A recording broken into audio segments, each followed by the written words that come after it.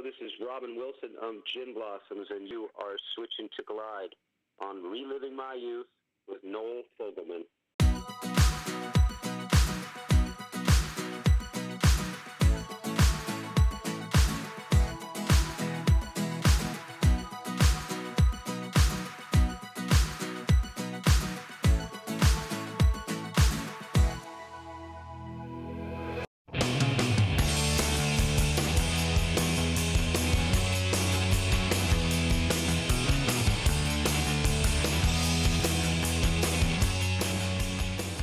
And welcome to Reliving My Youth, the show where we look back at pop culture from the 70s, 80s, and 90s. My name is Noel Fogelman. My guest today is Robin Wilson, lead singer of Gin Blossoms, who had a ton of hits, including this one, Hey Jealousy, which ironically we don't really talk about during the episode. Found Out About You, which is my favorite, Till I Fall Away, Allison Road, you know the songs. We cover everything Gin Blossoms, including their new album. Mixed Reality comes out this Friday. Robin, fabulous guest. We talk lunchboxes, we talk Batman, we share makeout stories. Great interview. Here's Robin. Hey, jealousy. Hey, jealousy. Hey, jealousy.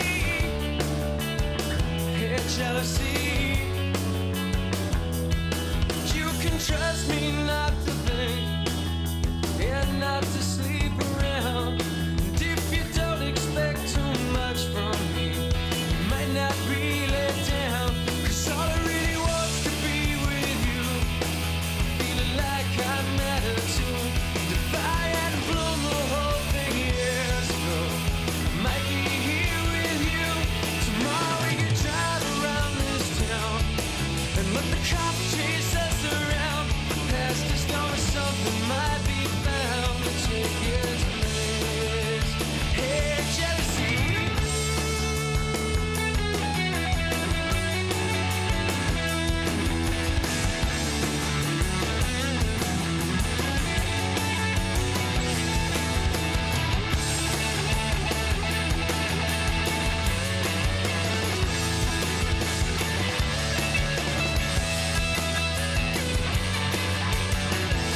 Tomorrow we can drive around this town and let the cops chase us around. Past is gone, something might be found to take its place. Hey, jealousy.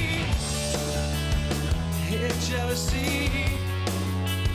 Hey, jealousy. Hey, jealousy. Well, tell me, do you think it'd be alright if I could just crash here tonight? You can see I'm no sheep for driving, and anyway I've got no place to go. And you know it might not be that bad. You were the best I'd ever had. If I hadn't blown the whole thing years ago, I may not be in love. Tomorrow we can drive around this town and let the cops chase us around. Past is gone, but something might be found to take its place. Hey, jealousy.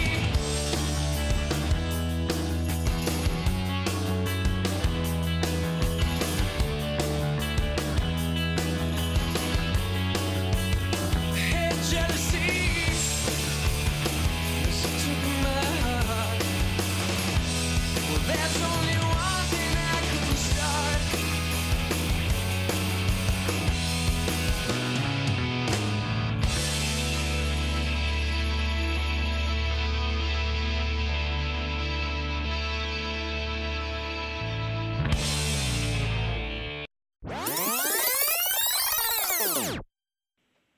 And helping me relive my youth today is Robin Wilson. Robin, thank you so much for joining us.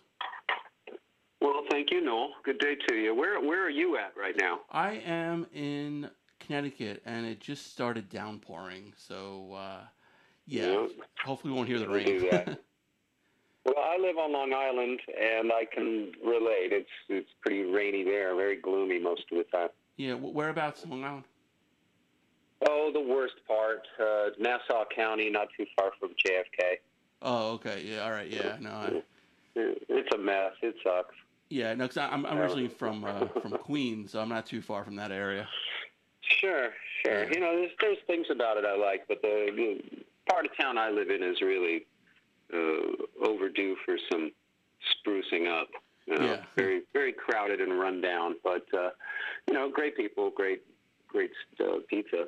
You know. Oh yeah, I know you can't beat the pizza. It's like anytime I've moved to a place, the first thing you look for is pizza, you know, bagels and Chinese food. There you go. Well, I always start with Mexican food. Oh yeah, and, you know what? That's a good one too. Yeah.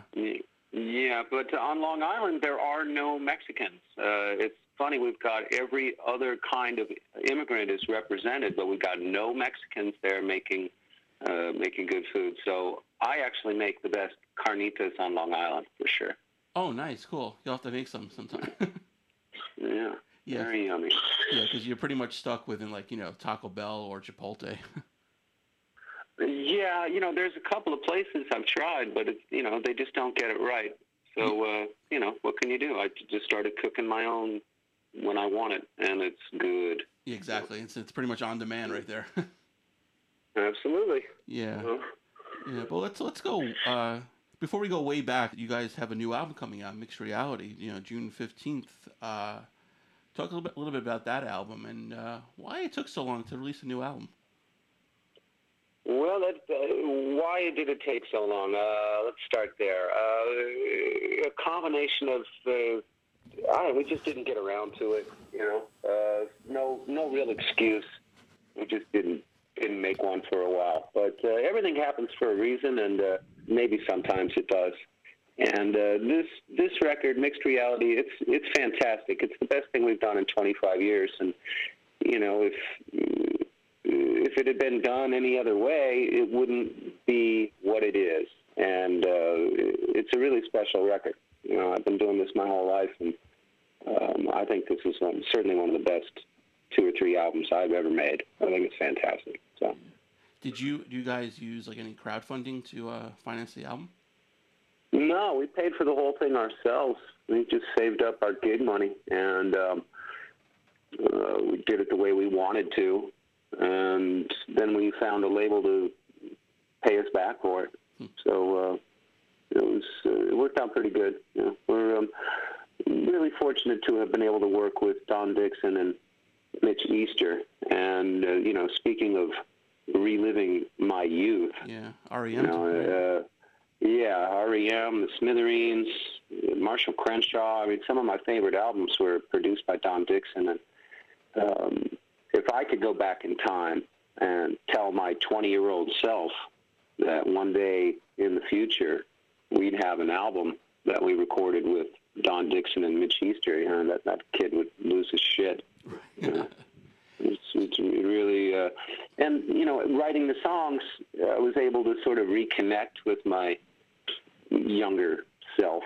You know, I knew going in that we were working with Don and Mitch, and so I had, you know, REM and the Smithereens in my head while I was writing the songs, and I was sort of able to hack into a younger version of myself. And I think I wrote songs that we would have wanted to play in 1990, you know. And I think in a lot of ways this record is kind of the spiritual successor to New Miserable Experience. Right. Now, how did you get hooked up with those producers? Did you seek them out, or did they actually come to you? Well, it was kind of a combination. Don Dixon came to see us once when we were in Ohio, and I guess he lived nearby, and I guess he didn't have anything else to do that night. So he showed up, and, you know, the gig was over, and there's Don Dixon sitting on our tour bus, and, you know, I sat down with him and just had a great chat, and, you know, I told him how, you know, if I pulled out my iPod, I could find 10 records on it that he produced. And it was, you know, it was several months later, we started talking about, okay, let's go make a new record. And immediately the conversation was about self-producing it. And I just had a moment of clarity and kind of stopped everyone in their tracks and said, no, why don't we call Don Dixon and make a record with him? And so the band agreed, And we were thrilled to find out we were going to North Carolina to record at Mitch Easter's studio, and that Mitch was going to engineer the record. So we knew we had this dream team. And so we stepped up and wrote really good songs for the album.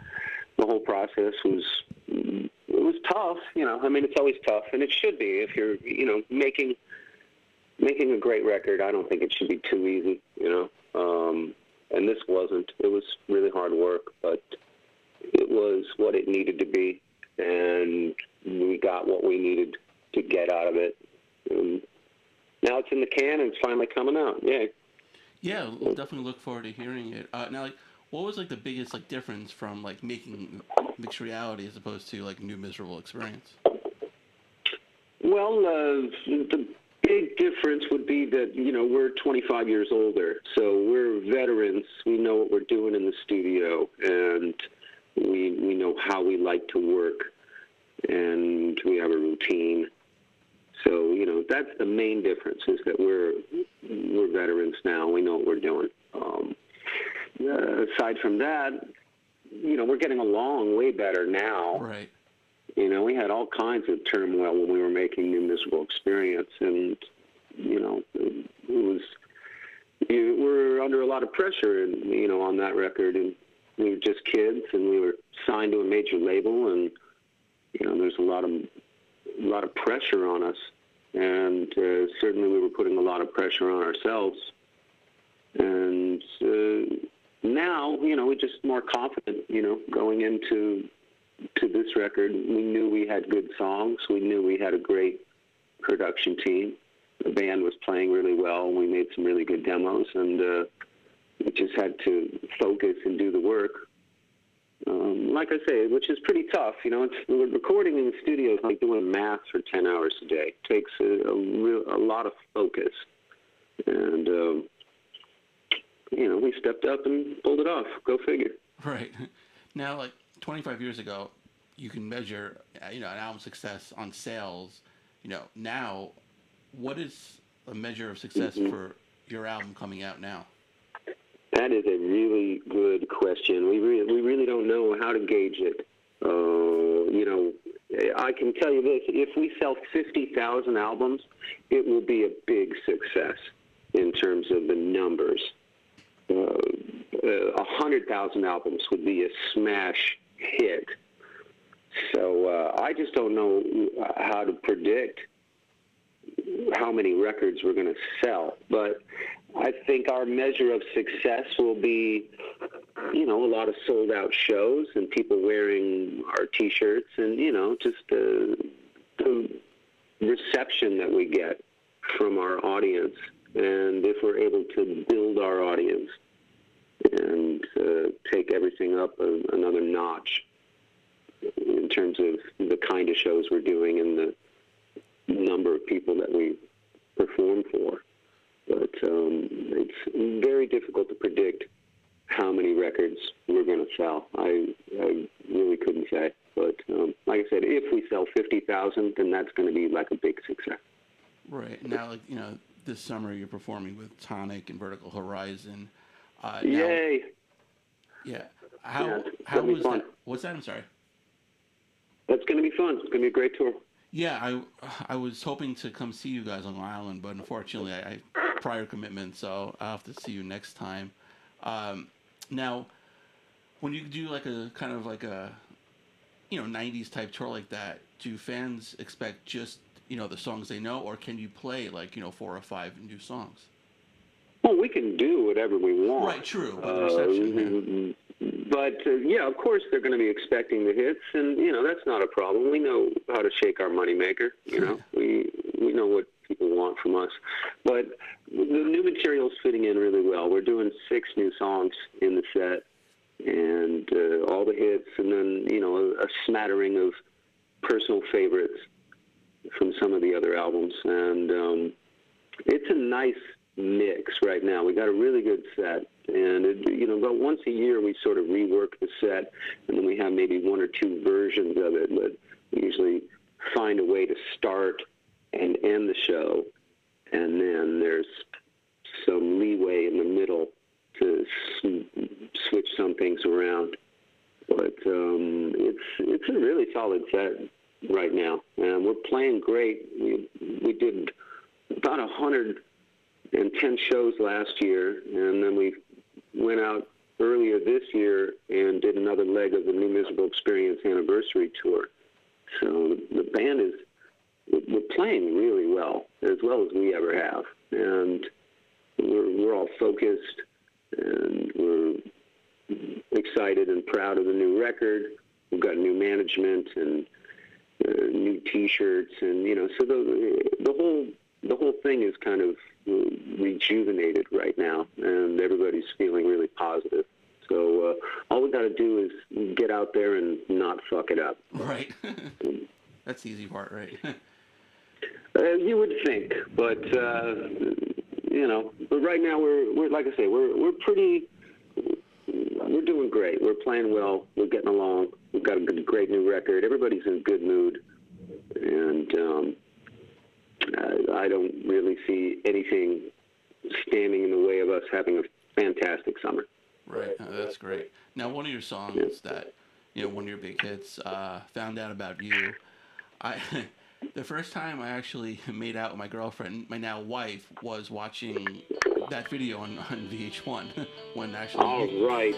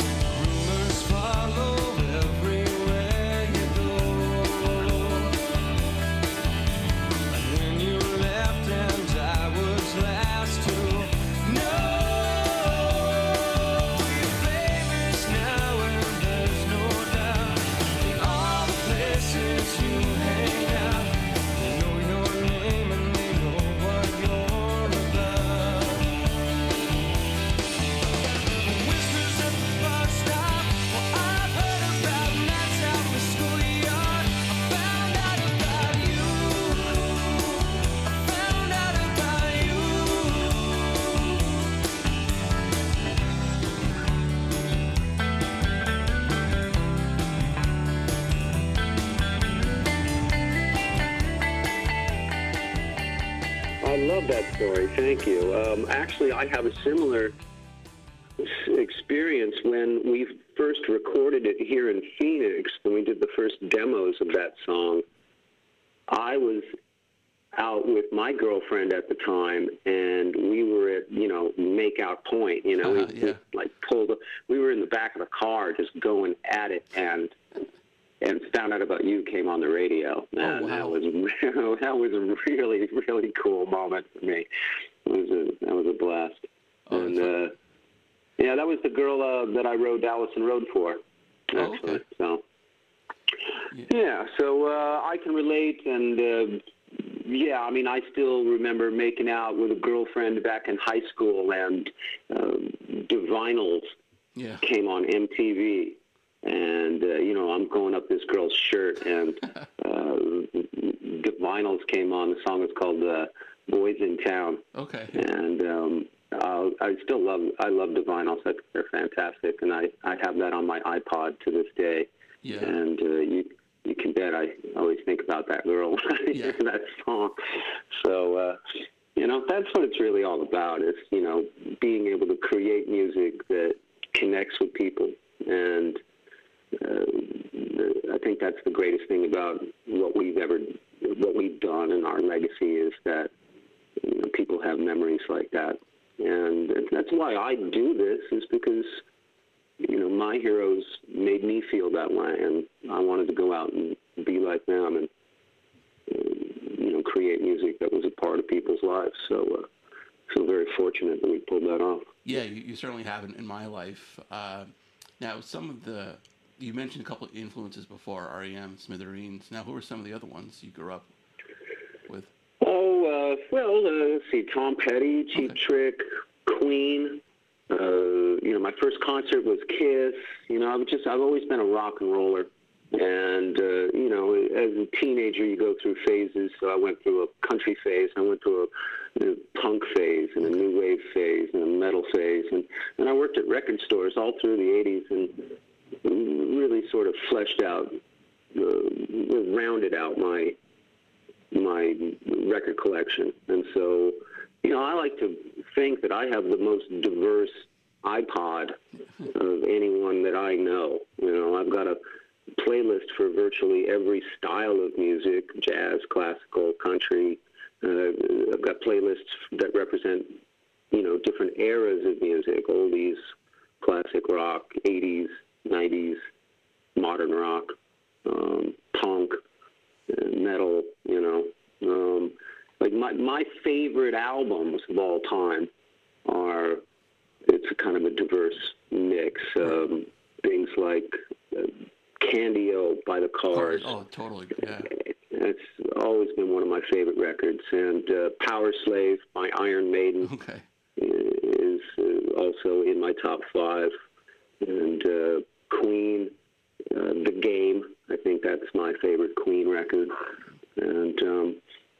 And then stuff like, Smithereens and R.E.M. and, those records are, have always been a part of my brain.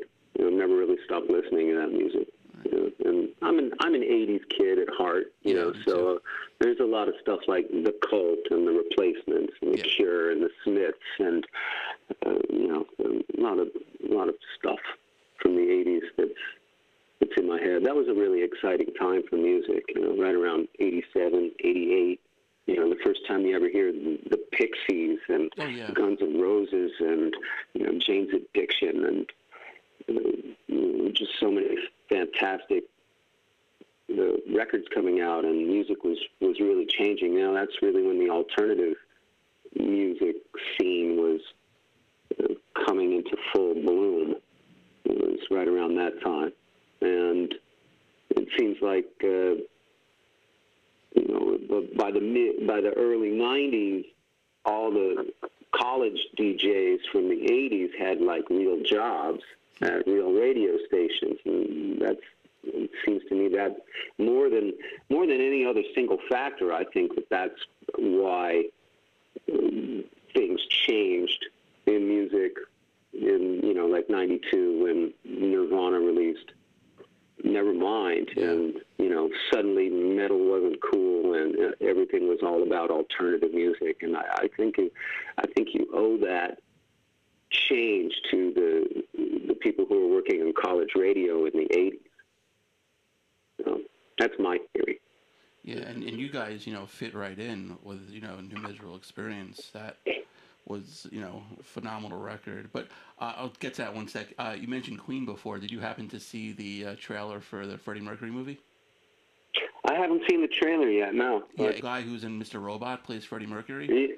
Yeah, he's fantastic. Yeah, unbelievable. I'll bet. Yeah, check it out. I've seen a few photographs, and he seems to have totally copped the body language and everything. So, he's a great actor.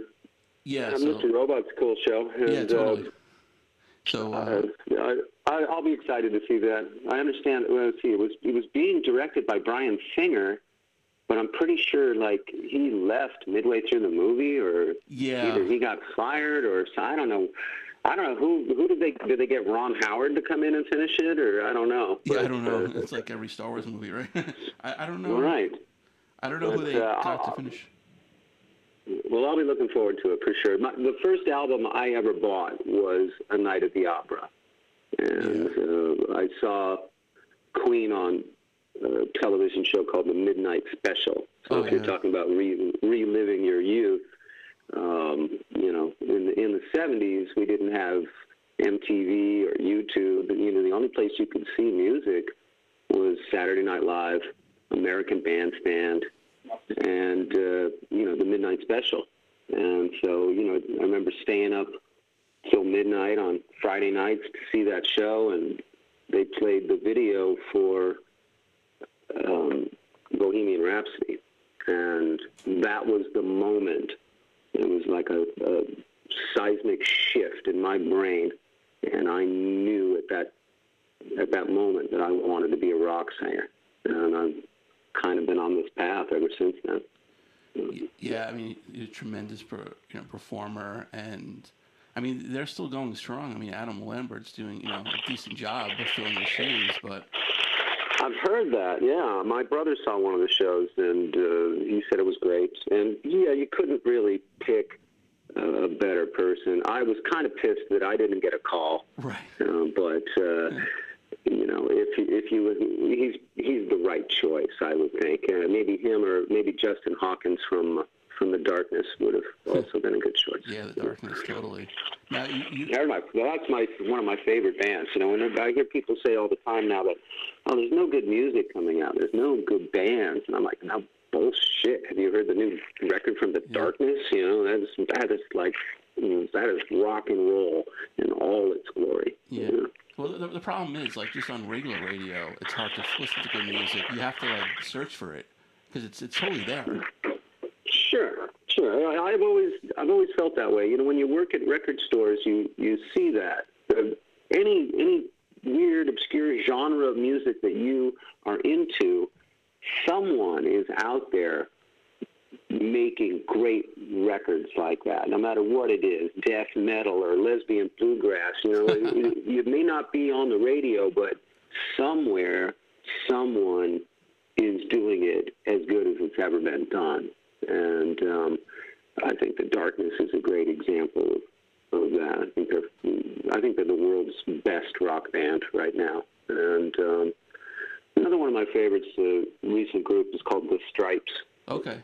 I think they're awesome. Great band. And, you know, in the spirit of the Yardbirds and the Jam and Elvis Costello and the Kinks and the Stones, and, you know, it's really fantastic music. And they're just kids, so hopefully we'll be listening to records from the Stripes for decades to come. Right. And you mentioned about not, getting a call from Queen, but you actually did get a call from the Smithereens, and I saw a video on YouTube performing with them. How did that come about? Well, Pat DiMaggio has always been a big influence on me, and right. Smithereens in general. And Pat DiMaggio passed away last December, and so I was asked to participate in a tribute concert in New Jersey on their home turf, and went out. I learned a couple of their songs. They told me what to learn, and I got there, and I'm like, well, I also know this and this and this and this and this. And they're like, oh, well, you want to do this one? And I'm like, yes, thank you. And then just before the show, they gave me a call and said, can you do this other one too? And I'm like, yeah, I can definitely do it. And so, I kicked ass, and we got along great. We really hit it off. And at the end of the night, I told them that I would be happy to perform with them again. I'd love to do a tour or, whatever they needed, that I was available for them. And, they don't want to stop playing, and we get along great. It's a really good vibe, and I've always been copying Pat DiMaggio's cadence right. and delivery, so it's a natural fit. It really is. And, again, talk about reliving your youth. I go back in my head to when I was 21 years old working at the record store and, listening to those Smithereens records produced by Don Dixon. And, I got to meet them, actually. They did an in-store appearance at the record store I was working at. And it was a huge thrill for me. And that night at the show, I took the set list off the stage and brought it home. I had that hanging up in my recording studio my whole life. And, so again, here I am in the future in my 50s, and, our band has a great new record produced by Don Dixon, and I'm fronting the Smithereens. And it's pretty awesome. Feels really good, and it's a really full circle kind of series of events. So feeling pretty good about that. And their wives and girlfriends gave me a nickname I'm really proud of. Their girlfriends call me Tat Denizio. Nice. Yeah. No, I've seen them, and they were great. And I watched your video, and you just fit right in. I think so too. And we get along great, and we know a lot of the same music. They're a little bit older than me, so they're a little more into the Kinks and the Stones. Right. While I was listening, I was about 8 years behind them in terms of music, but a lot of the same influences, things like Sam Cooke and Dion and the Belmonts and Buddy Holly, those kinds of things. We have a lot of common musical DNA, so it is a great fit, and I really enjoy playing with the Smithereens. So they're going to do a show this summer without me. They're going to do one or two shows with Marshall Crenshaw singing lead, and then I'm hoping to book some more dates with them for next winter. Hopefully. We're staying in touch, and actually we teamed our agents up, and we're hopefully going to do a weekend where the Smithereens are opening or performing with the Gin Blossoms. Oh, that'd be great. And I really couldn't do that for any more than a couple of shows without going crazy or totally losing my voice. But I'm sure I could pull it off for a weekend. So we're trying to find some dates for that. Yeah, just make sure it's in the Tri-State area. Well, we'll have to see. If you guys make us a nice big offer, there's somebody up there to, it'd be fun to play a joint like Toad's Place. Oh, yeah. That'd be that'd be a perfect venue. And, I'm hoping that it's going to be in major cities, like New York or Chicago or L.A., as opposed to the casino outside of Omaha. Yeah. There are plenty of places in New York. Sure. Yeah. And those kind of casino gigs are great, but for that Smithereens weekend, I want it to be in like major cities. Right. Definitely. Real clubs in someplace like Nashville. Yeah. Now, when New Miserable Experience came out, did you know you guys it would be a massive hit? Did we know New Miserable Experience would be a hit? No, there was no way. There was no way to predict that. We figured. Well, first of all, we almost didn't survive the recording process.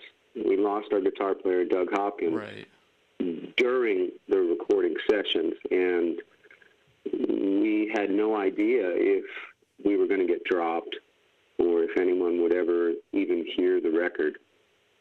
I remember right after we finished it, I went to Portland to see this girl I was dating, and I had the mixes of the album, and I remember playing it at the bar that she worked at for one of the bartenders, and I told him, you might be the only person to ever hear this. I played him, found out about you, and he's like, wow, this is pretty good, and I'm like, yeah, it is. We knew it was special. We knew we had done something really good, but we didn't know at the time whether or not it was ever even going to come out.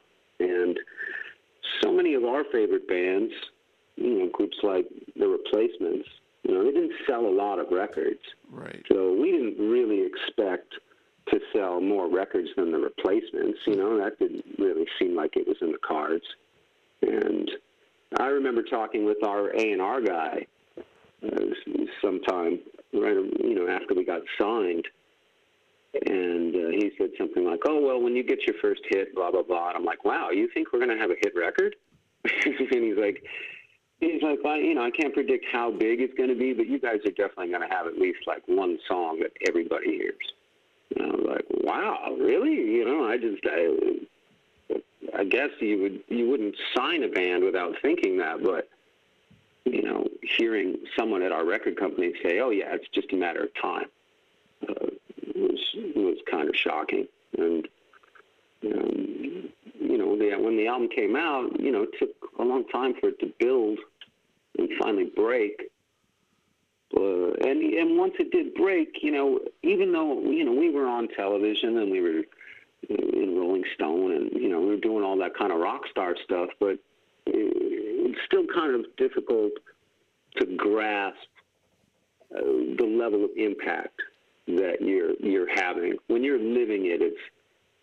It's kind of hard. And we weren't the biggest selling band on the charts, so we never really lost ourselves, and we never really felt like we're huge, we're rock stars. There was never a moment where I felt that. But there were a number of times where I felt like, okay, we've crossed over into new territory, and we're no longer just a local band from Tempe. Now we're a national act. There were moments where I had those sort of thoughts, but never really felt like, wow, we did it. Mm-hmm. So yeah, and then, I hope that answers your question. Oh no, it totally did. Now, with that success, what was the biggest challenge you had with that success? Well, the travel was tough. It was just relentless for years. We were pretty much only ever home like once every 3 or 4 months, and you'd only be home for like 7 days, and then you'd be gone again. And it's hard to maintain relationships and keep your bills paid, and that I think that's sort of a breaking point for most bands. If you can, until you've toured for 3 months straight, you really don't know whether or not you're going to be able to do it at that level. And no matter how much touring you've done, if you haven't been gone for 3 months, you still have yet to prove whether or not you can really make it out there. And so there's this Darwinian mechanic at work that sort of weeds out bands that can't survive all that stuff. And it's tough. And a lot of that we weren't getting along, and we were all conflicted. We all have Right. different rock and roll ethics. And the more big show business kind of stuff we did, there was a contingent in the band that really didn't like being a part of show business and didn't like the fact that we were getting famous, and especially didn't like the fact that I was getting famous. Okay. And I remember there was a moment where we all walked into this restaurant, and we came in single file. I was the last guy in the band to go into the restaurant. It was all crowded, and as soon as I went through the door, the whole place looked up and said, "Oh, the Gin Blossoms are here," and just everybody was whispering. And I'll never forget Bill, our bass player. He leans over to Jesse and he goes, "Oh, that's right. There's somebody famous in the band now." And he just said it with so much, disdain and regret. And that was a pretty significant moment, And there were issues like that led to our breakup in '97. And it was, kind of inevitable that it sort of fall apart, and I'm glad we were strong enough to bring it back and get back together again. And when we did, Bill was the one who sort of made it clear that we were going to make it, because I remember he said that everyone in the band is allowed to have their own Gin Blossoms experience. Right. This is all of our bands, and we're all entitled to do it the way we want, and to have the experience we want. And so, since reuniting in 2002, that's been kind of our driving principle. And to this day, Bill has always been sort of the moral rudder of the band. Okay. He's the heart of the band, the band's conscience. And I know when I've gone too far, because I hear about it from Bill. And I trust him. And I want to be the kind of singer that Bill wants to play with.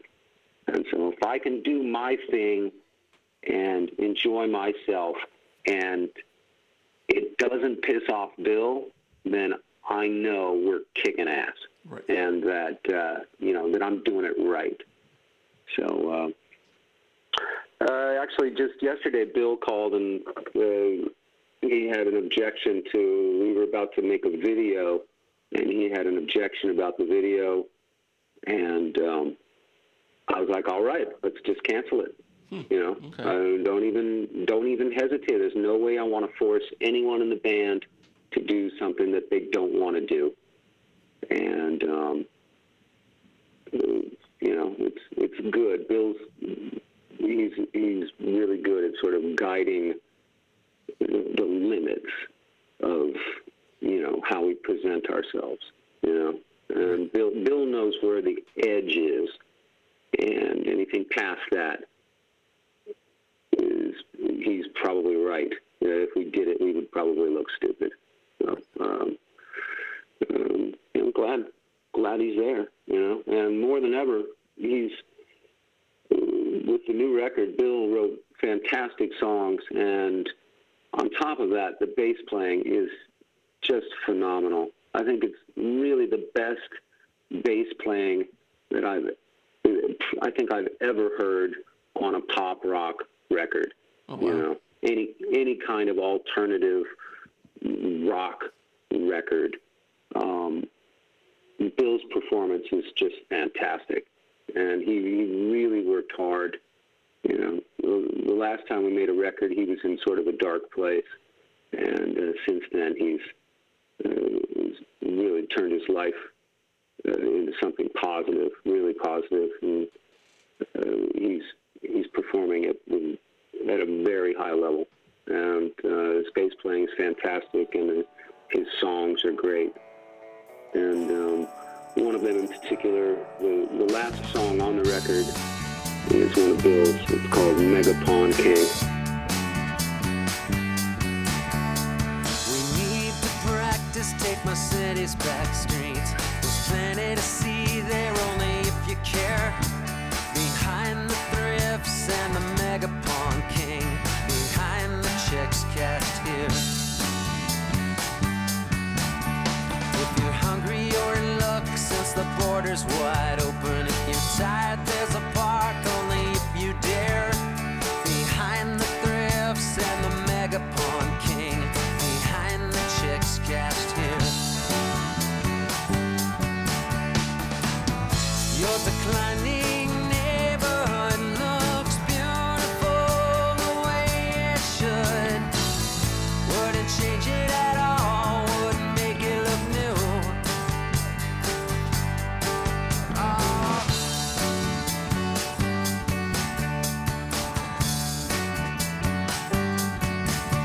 There's the LDS church built in 1927. I once knew someone who was banned from there. Behind the thrifts and the shadeless day labor, behind the checks cashed.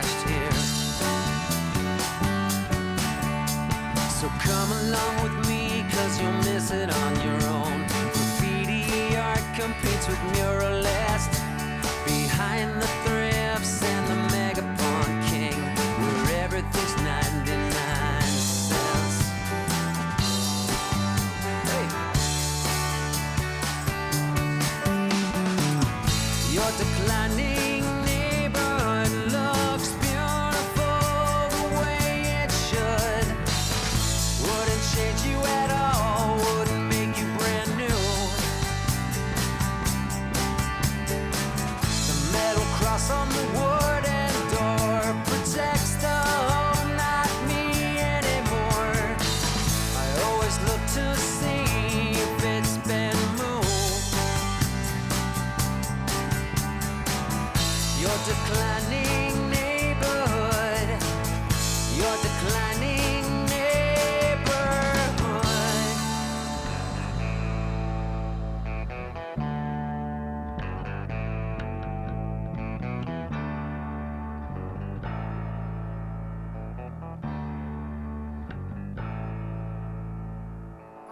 Don't forget it, but don't relive it. Don't get sucked back, pulling out of this town. There are places I won't revisit. If I don't miss them, they're fine without me around.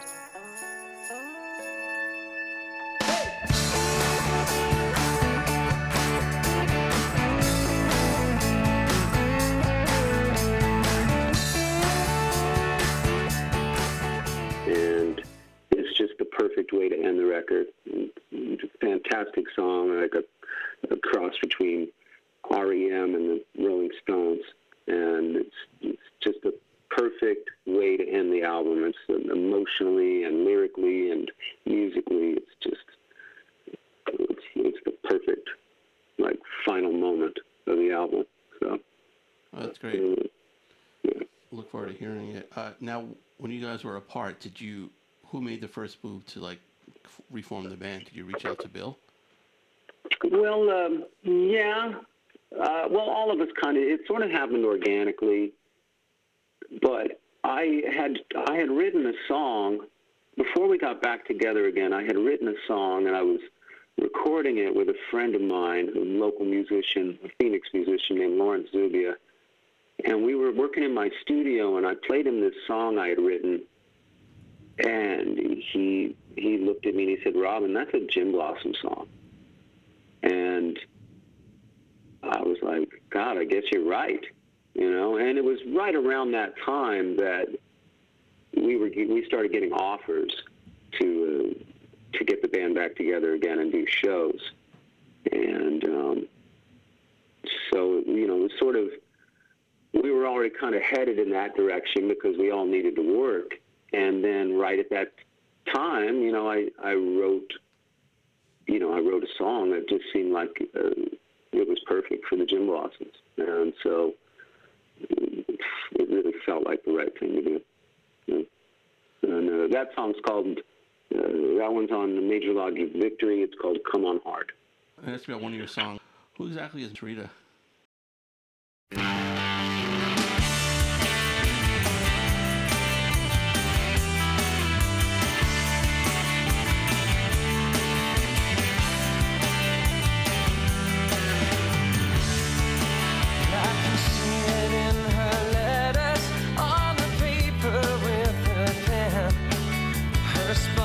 Getting stranger, think she's coming round again. So tell me, Mrs. Reed.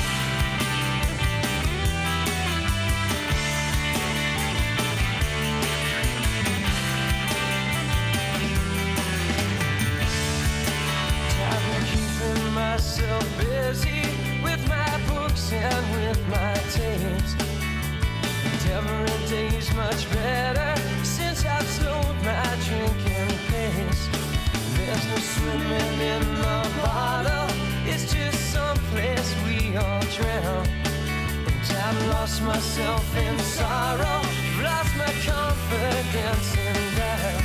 Is she coming round for me once again around? Or was that the end? I just hope she's coming round again.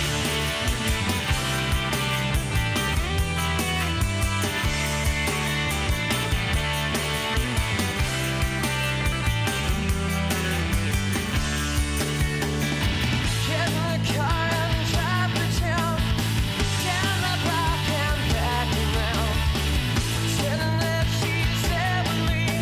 We drive on forever.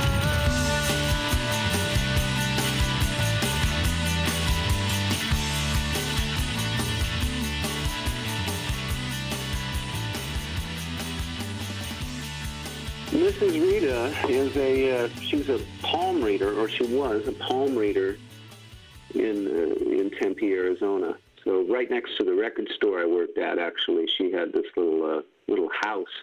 And this is right in the same neighborhood as Arizona State University. And back in the 80s, it was a really bohemian neighborhood. It was just liquor stores and record stores and bong stores and one of the first coffee shops that I can remember. It was a really great, cool neighborhood. And Mrs. Rita was just a neighborhood feature, and she was like a tarot card reader. I've never been to her, but a number of my friends had.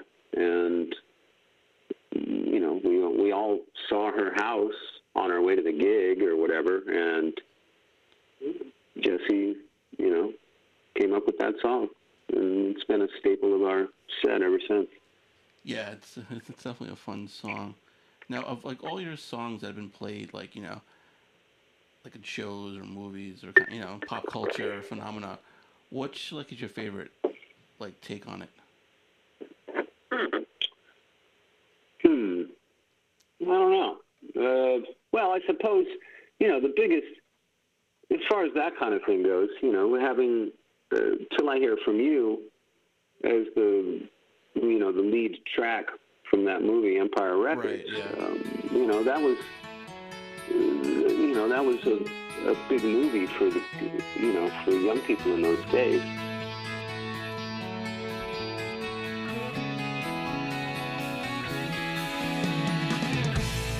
I didn't ask, they shouldn't have told me. At first I'd laugh, but now it's sinking in fast. Whatever they've sold me. Well, baby, I don't wanna take advice from fools. I'll just figure everything is cool until I hear it from you.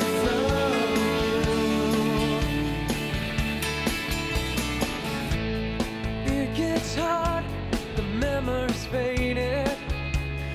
Who gets what they say? It's likely they're just jealous and jaded. Well, maybe I don't wanna take advice from fools.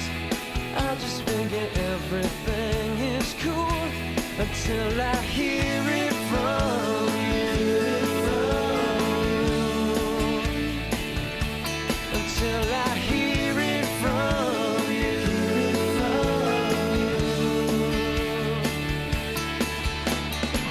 I can't let it get me up or break up my train of thought. As far as I know, nothing's wrong until I hear it from you.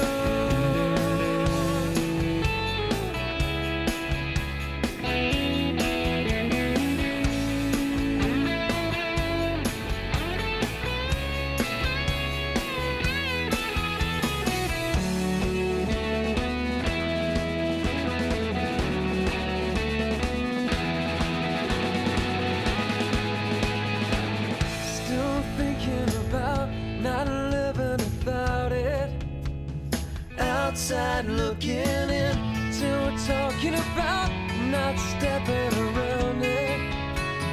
Maybe I don't wanna take advice from fools. I'll just be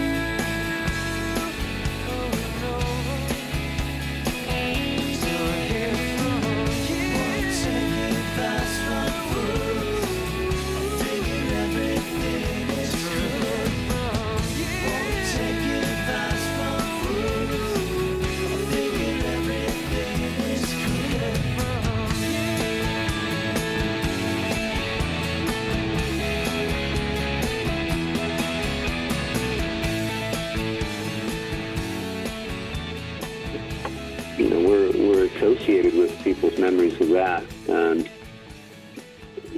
you know, it's kind of like our, you know, it was like the Breakfast Club of the 90s, you know, and the Breakfast Club had that Simple Minds song, Don't You Forget About Me, and, you know, Till I Hear It From You is kind of the Don't You Forget About Me in the 90s, you know, so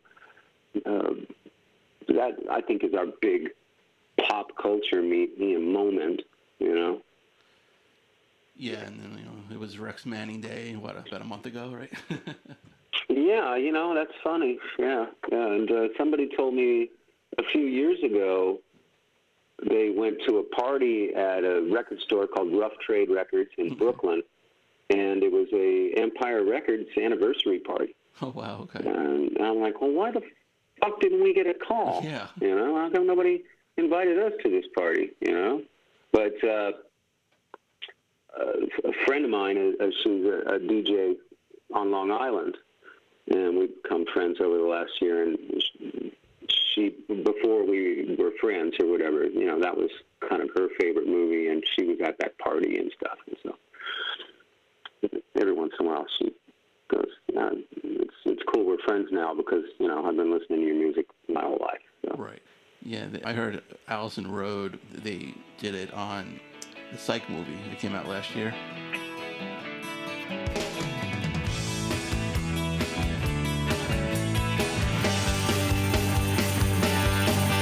I've lost my mind on what I'd find, and all of the pressure that I left behind on Allison Road.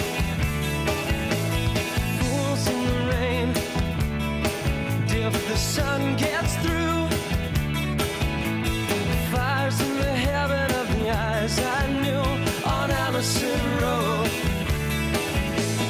Dark clouds falling when the moon was near. Birds fly by AM in a bedroom stair. There was no telling what I might find, and I couldn't see, I was lost at the time.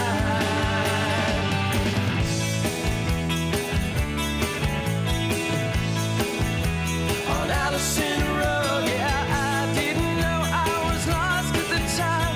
On Allison Road, so she fills up her sails with my wasted breath, and each one's more wasted than the others, you can bet. On Allison Road, now I can't hide on Allison Road, so why not try on Allison Road? I know I wanna love her, but I can't decide on Allison Road. And I didn't know I was lost at the time. Eyes in the sun, the road wasn't wide, and I went looking for an exit sign. All I wanted to find tonight.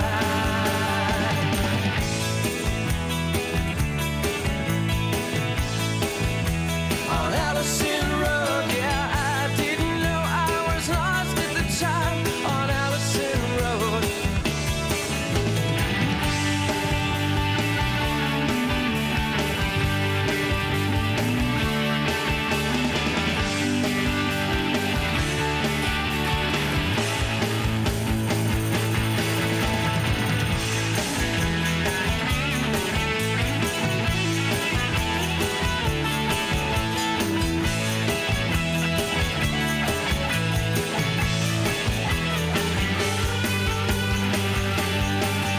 I've lost my mind, and if the sun gets through, fires in the heaven of the eyes I knew on Allison Road. On Allison Road, on Allison Road, Allison Road. Let's ride!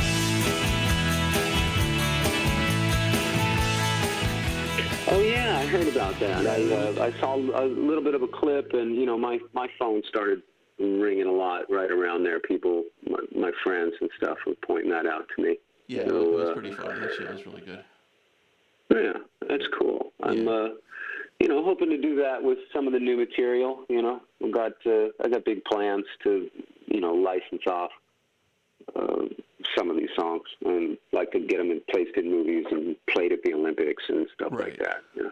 Yeah, definitely. And like Break in particular, a song I wrote called Break, really lends itself to.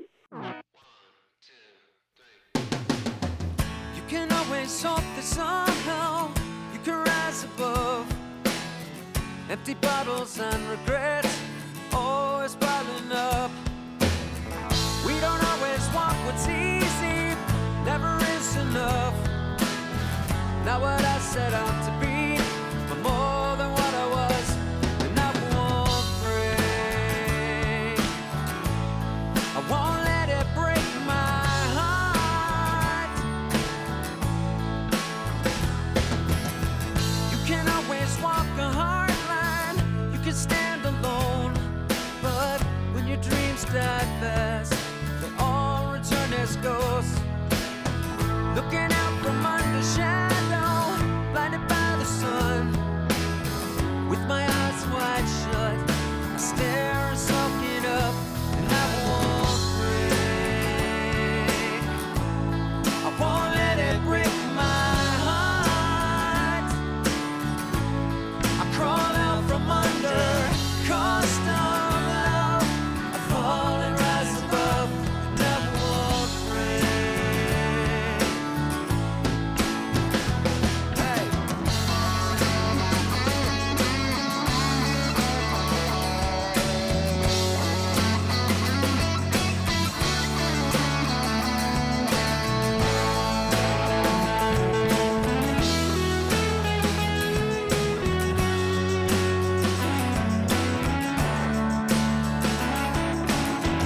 We don't always want what's easy, never is enough. Not what I set out to be, but more than what I was, and I won't break. I won't let it break my heart. I crawl out from under, cost of love. I fall and rise above, and I won't break. I won't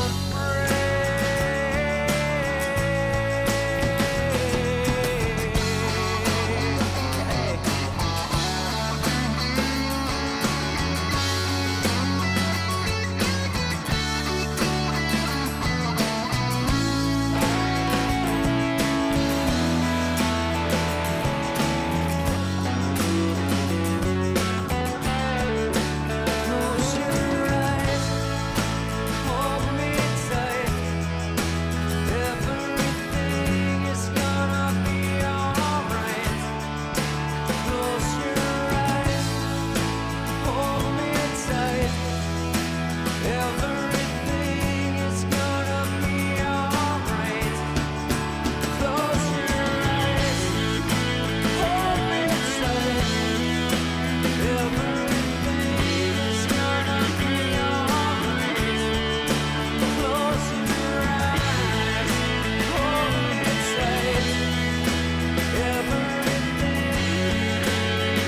is gonna be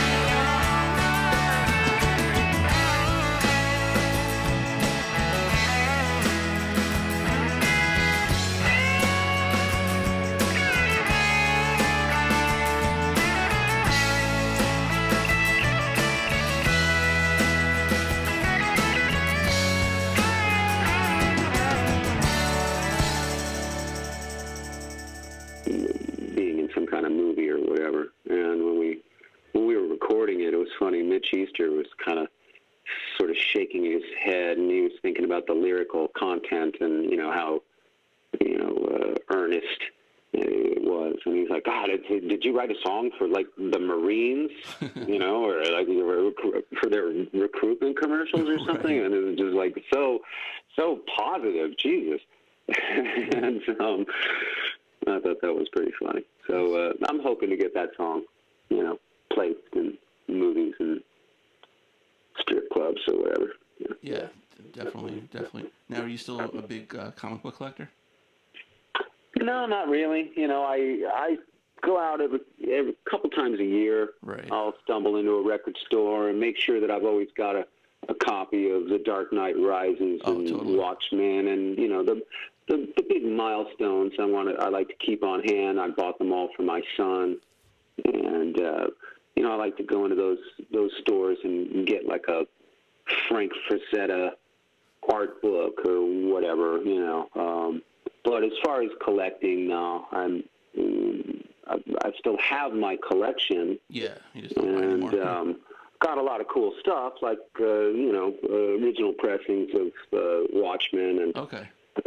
I've got Spawn 1 through 100. Oh, nice. And I was big into Image Comics.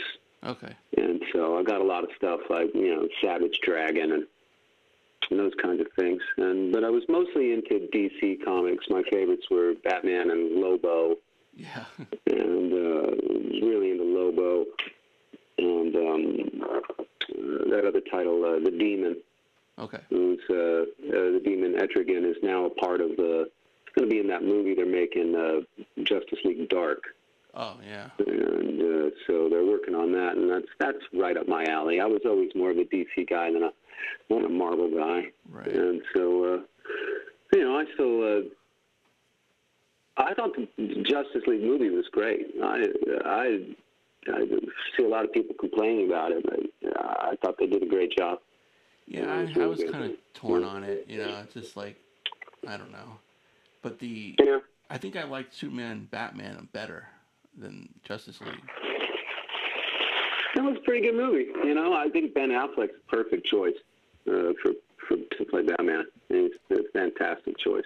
So they've done a really great job of casting in that series. And obviously Gal Gadot is oh, yeah, she's one of the greatest of all time. I was just talking with my friends yesterday, and Wonder Woman came out, and I put Gal Gadot right up there with my all-time favorites, like Raquel Welch and Julie Newmar, and the girl who played Nova in Planet of the Apes. Planet of the Apes, yeah.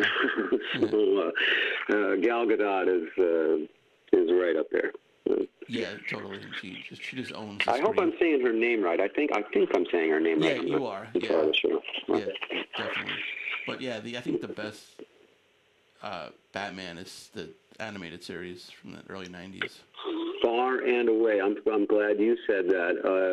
Kevin Conroy is definitely my all-time favorite Batman, and Mark Hamill as the Joker, and the animation, the style, the art style, is so great.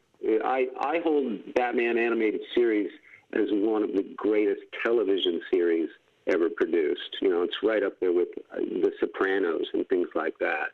And I've always been a fan, and I watch all of those DC animated movies that they've been putting out for like the last decade. I think most of them are really, really good.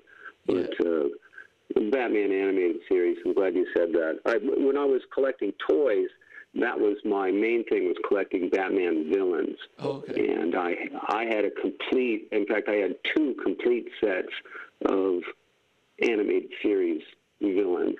And I had one mint in package, and then I had another set that I would open up. And when I sold my toy collection a couple of years ago, that's the only regret I have, is that I didn't keep at least one set of animated series villains.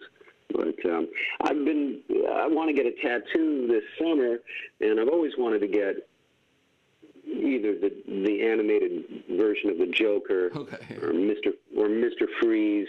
Yeah. And I'd love to do a whole rogues gallery of them. The designs on those characters are so great. The Riddler and Two-Face and Mr. Freeze and Catwoman and all of the Penguin. I'd love to do like a whole collage, but I don't think I have space anywhere on my body to do all of them. So I was thinking maybe just the Joker or Mr. Freeze. Yeah, that'd be cool. Yeah, I gave my son all my Star Wars collection toys. I had quite a few, and now he has them. But that's great. Is he into it? Does he get all that stuff? Yeah, he's totally into it. Yeah. So he has awesome. Like some things that are open, some things are on the wall. But the big thing now is like the sideshow toy collections, with those big sculptures. Okay. And yeah, he's got a couple of this, Luke Skywalker ones, and the detail on those are just phenomenal. Yeah. I miss my toy collection, but when my marriage fell apart, I kind of had to get rid of some stuff, and my toy collection had to go. Yeah. But I still have all my comic books, and I also collect lunch boxes. I kept my lunchbox collection. I have about 150 lunch boxes, but they're all in storage. Okay. But I have really good ones. Like I have the things like Super Friends, and I've got all the Marvel lunch boxes from the 70s and the 80s. So really cool metal, old, vintage, like the Hulk and Spider-Man, right. And the Avengers, and got a lot of cool comic. Most of my lunch boxes were either comic book related or like Saturday morning cartoons. Okay. Things. So we talk about reliving my youth. I had things like the H.R. Puff and stuff, lunchbox, and Sigmund and the Sea Monsters. Okay. And those kinds of things. Land of the Lost, right? Land of the Lost, and of course the Batman lunchbox from the '60s is one of the prizes of my collection. I can imagine. And it all started for me. The reason I began collecting lunchboxes is because when I was a kid, I really wanted the lunchbox for Lost in Space. Okay. And when I grew up, I'm like, God damn it, I'm going to start collecting lunchboxes, and I'm finally going to get a Lost in Space lunchbox. And so recently, Netflix I know. has released a remake of Lost in Space, and I really enjoyed it. I thought it was fantastic, and there's virtually nothing else that can connect me to my 4-year-old self quicker than Lost in Space. It's like stepping through a time portal and looking at my 4-year-old self watch that show. Right. Yeah, I'll have to take a look at it, especially when lunchboxes were weapons, right? Right. Yeah. But the new Lost in Space is fantastic. It's really high production values and fantastic vehicles and scenery, and they did a great job with the characters and the whole thing. It's a good show. Yeah, I'm gonna start watching that now. I just finished Cobra Kai, and that was phenomenal. Cool. Yeah, but Mixed Reality comes out June 15th, and Gin Blossoms are on tour with Tonic and Vertical Horizon. Robin, thank you for a few minutes today. I really appreciate it. Yeah, my pleasure. It's been nice chatting with you. We managed to rip through that hour. We've been at it for about 55 minutes, so obviously that was a pleasant conversation. It's nice chatting with you, Noel. And a special thanks to Robin for joining us today. Mixed Reality comes out this Friday. You heard a couple of tracks from the interview. It's a great album. You can follow the Gin Blossoms on Twitter at Gin Blossoms. Their website is ginblossoms.net. You can follow me on Twitter at TheFirstNoel19. Be sure to like the page Reliving My Youth on Facebook. And then on iTunes, you can check out all the past episodes we've had. While you're there, please rate and review the show. I'd really appreciate it. Special thanks to everyone who's listening. I can't do without you guys. And be on the lookout for another episode of Reliving My Youth real soon.